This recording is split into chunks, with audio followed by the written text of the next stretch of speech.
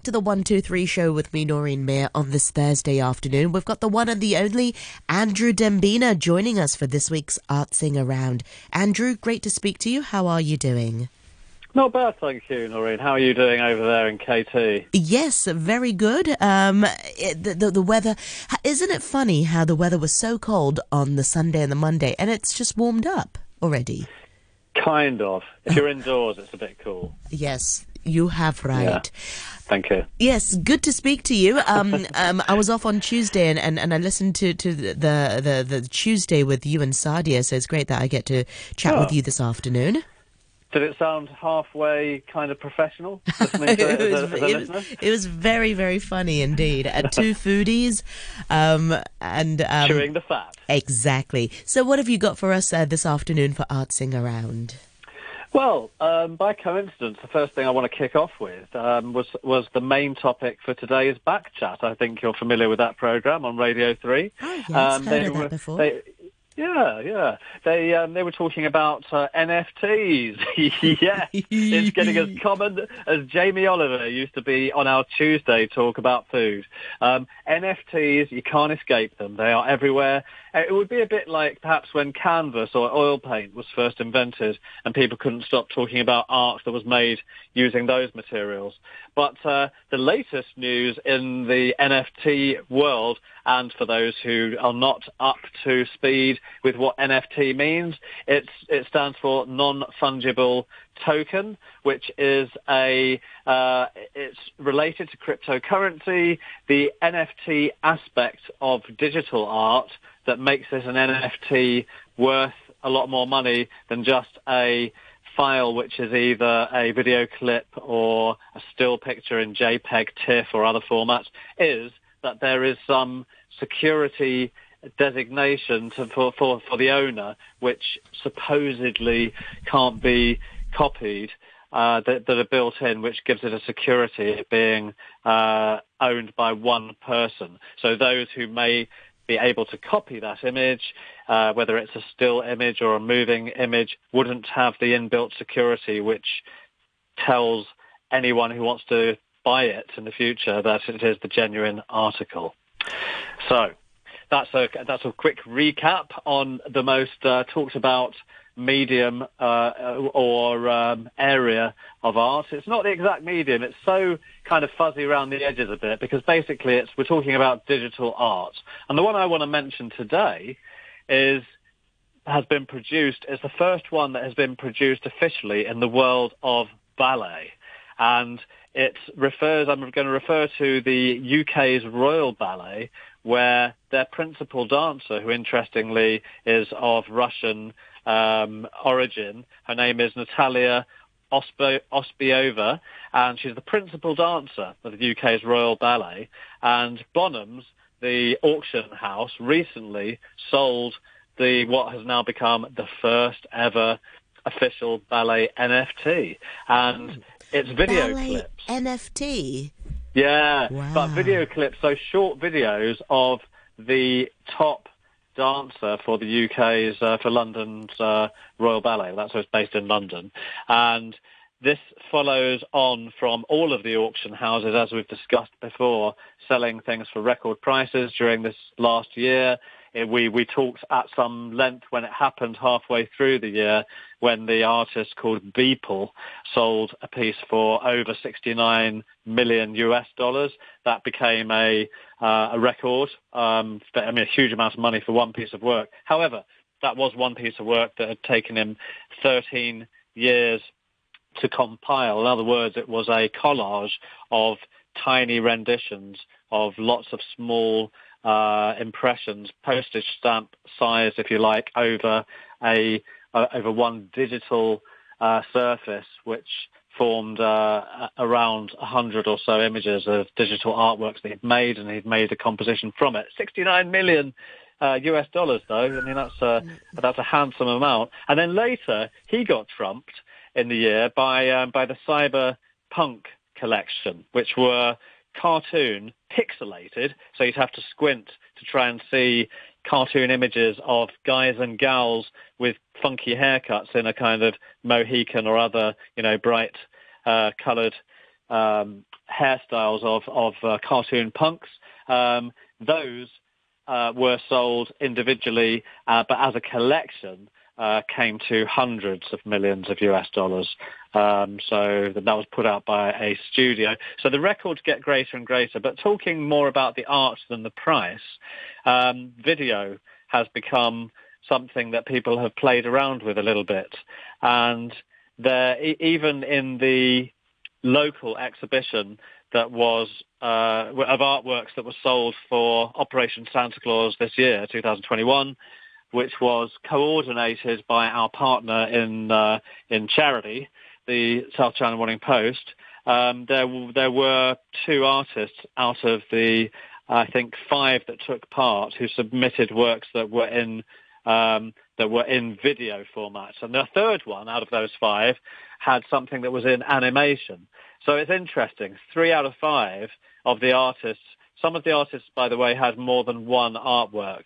So some of them had some still images, and then they also had some animations in there too. But there was one artist who I interviewed for this program before, a French artist whose name is Ophelia Giaccherini. And she, when I did an interview for her for this Thursday Artsing Around section, it was about someone she was working with who was doing these editions where you could crop pieces of art. And at that time, she was more focused on doing large and smaller scale watercolors and acrylic paintings that would then be cropped digitally and sold according to what the consumer wanted to have as a crop that would look nice from a painting that would go on their wall. I think that's been a cool idea that has come out of this year in Hong Kong as well. I'm not trying to suddenly turn this into a arts in review for this year. But, well, no, it's an end of year review, so it's quite fitting, yes. I thought as we're mentioning NFTs, and they've been such a mega thing this year, that it is interesting to reflect on them and a couple of other items that have been popular this year. I don't feel complete without the mentioning of NFT on Artsing Around. Yeah, exactly. I know. I hope that we get through this thing, but I mean, I don't think NFTs are going to go away as a medium, because as I think I may have mentioned before, there are some collectors in Hong Kong who now have a dedicated flat screen TV purely for enjoying and showing others their latest NFT purchase. So, we might have wondered, how do people enjoy their NFT art that they buy, whether it's a still or moving image? And the answer is that, as I just said, some people who are really taking it quite seriously or really want to enjoy it are having a dedicated screen and maybe some kind of hard drive that they would just keep their NFTs on, so that they don't get... I mean, imagine if your NFT got corrupted. I know you'd want a few back. But you, or if the company that holds your NFT, that's what the Backchat team were discussing with the guests. Yeah. If your NFT company goes bankrupt, where would it go, and who stores it? Who keeps it? Do you have a copy of it, or is it kept there? Depending on how expensive the NFT is. I mean, as far as I know, the owner does get what is considered the collector's or owner's edition in a digital format with the embedded security. So they do have that. Then the seller of that also has that on backup somewhere as an extra bit of security. Okay. So it's So there are 2 copies: the creator and then the owner. I believe so, as being part of the security. So there is a kind of cloud backup there, so that otherwise it would feel, if you just kind of bought that Beeple for $69 million US and you've got it on your dedicated external hard drive, you might be worried if there was, either a flood in your house, or if your hard drive just kind of seized up. So there is an official duplicate of that, and I'm sure there are some legalities about. I don't know if it's yet happened where someone, it's such a new format that people have had their NFT artwork destroyed or, by accident, and needed to get it sort of recreated or made as the then original format. Don't know. It's an interesting additional point, isn't it? So back to the ballet one. The Royal Ballet spent a lot of money on making this, but then so have speculators in the short time that it's been made available in the last couple of weeks or so. There have been hundreds of millions that have spent across this year, but hundreds of thousands of pounds, so that's low millions of Hong Kong dollars, have been already spent on the release of these video clips. So in times that are tough, people are still seeing this as something to invest in. It seems that the confidence is quite high, which is interesting. Do you have any artwork at home, Noreen? I do. I have a few pieces. Believe it or not, I have a few pieces, even though I'm such a dummy. Can I try and guess what they might be? Are they because of certain comments that you've made, and I mean your artworks could go against what I would expect from your comments, but I would expect them to be mostly quite representational, as in you'd be able to recognise what they are, because I have a feeling you're not a fan of abstract art. Yeah. Oh no, it gets me so angry. You can hear it in my voice. Just the cubes and the colours, and I don't know. It's just like so chaotic. Anyway. Wow. Yes, you have right. You can recognise it straight away. One piece in my bedroom is a porcelain. It's quite big actually. It's 1 meter by 1 meter square, and it's of Chinese landscapes, and it's porcelain. It's like the blue porcelain cups that you get. It's really heavy, by the way. I don't know why. Is it a piece that goes in a frame to go on a wall, or is it three-dimensional? Yeah. It's in a frame. Oh. Yes. So that's what I mean. So that's interesting. Easy to clean. Although it might be representational, it's not conventional. Yeah, so it's of a village somewhere. Yeah, it's of a village somewhere.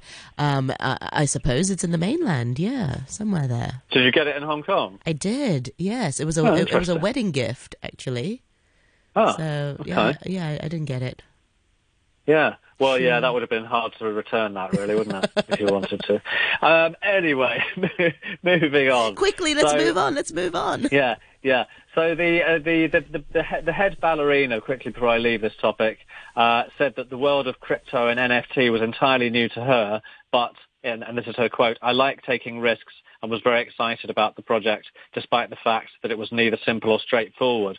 For example, to make a 7-minute long video that was collectible was very different from the dancing that she was used to for doing something on stage, and she had to repeat movements many times, which was quite a challenge because she was basically doing it according to the editor and director behind the digital camera. So that made it it wasn't just like them filming her doing what she would normally do. It was done specifically to form a video that would look interesting as an NFT. So there we go. Okay, moving on. A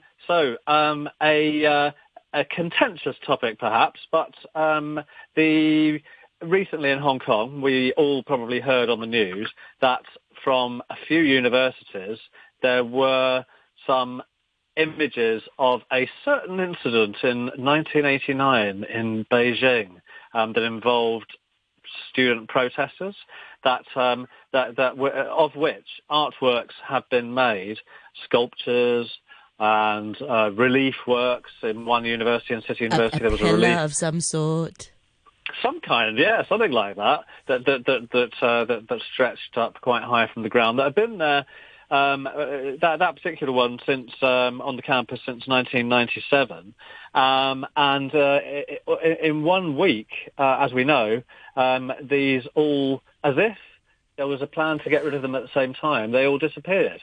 So that was something that didn't, of course, escape news coverage here in Hong Kong, but it also did in news and also featurey arts pages of newspapers and magazines around the world. And in one story by AFP, Agence France Presse, which is a wire service for news, but some of their longer stories that are to do with lifestyle and arts do go on other pages of newspapers and magazines and websites. They did say that, they didn't give an interpretation, but they interviewed various people on what had happened in Hong Kong. They interviewed the Danish sculptor whose name is Jens Galschiot. Probably pronounced it wrong. No, it's Jens Galschiot. Yeah, you're right. Oh yeah, okay. And he was very disappointed. I think we heard that in news here as well. That he was not able to help dismantle the sculpture, which was at the University of Hong Kong, to take it down and take it out of Hong Kong and have it exhibited somewhere else. But instead, it was taken down at night time under under covers, or it was covered up while that was happening. I think what sparked a bit of debate both in Hong Kong and in this article from AFP was the fact that it wasn't just done in a straightforward way. If there was a reason why these were taken down, that those weren't stated very transparently, given that it all happened in the same week. And it does spark debate, of course, here, where we've had a lot of change. And when the national security law first was being discussed, before it was even introduced and imposed, you and I on this programme were wondering whether there would be some sort of art censorship. Yeah, I think that begs a bigger question, and I think this is why we're talking about this. I think one thing that's quite interesting is all the universities, and we're talking about the issue in a wider context. All the universities decided that certain artwork would no longer fit for display, in case it contravened any laws or anything. And that's understandable. I think, objectively speaking, I think anybody would appreciate that they were put in a tough position there. What's a little more unusual is that the exact reasons weren't transparently, stated. It's there were very hazy explanations as to why, even hints that things might not have been secure physically in the artworks that were around on campus. I think it was that sort of haziness which kind of almost brings more attention to the subject locally anyway, rather than that abroad. And on the topic of art censorship, I think it's definitely interesting to explore in Artsing Around. Going forward, how will artists, local artists in Hong Kong, be documenting potentially sensitive issues, or can they still? And if they do, are they likely not to be able to hold exhibitions? I mean, that's definitely, I hate saying watch this space, but it'd be just interesting to see how artists navigate through this sort of new era. Well, one artist who was making a lot of art reflective of the social unrest from 2019, and even before that, he was making comments on social issues. His name in English is Badu Chow, and do you know who he is? He's now living in Australia. Yeah, I've heard of him. Yeah. Well, in reaction to the week of quick and not entirely explained dismantling of artworks on university campuses, one of the things that he said was that those sculptures and relief works were items that gave people hope and passion and a vision for the future. He told that to AFP in this interview. In the article, he was one of the artists interviewed, and he went on to say, but now that has been taken away from us. And he then went on to add that he's not sure that he would be what would happen to him if he returns to Hong Kong. I don't think he'd made. Well, actually, he had made some works that had mocked some of the political leaders in Beijing, actually. So he's feeling uncertain about whether he would be able to do that. Now, in lots of places around the world, that would be considered as satire in art. But since new laws have come in, the art communities are not entirely sure what constitutes going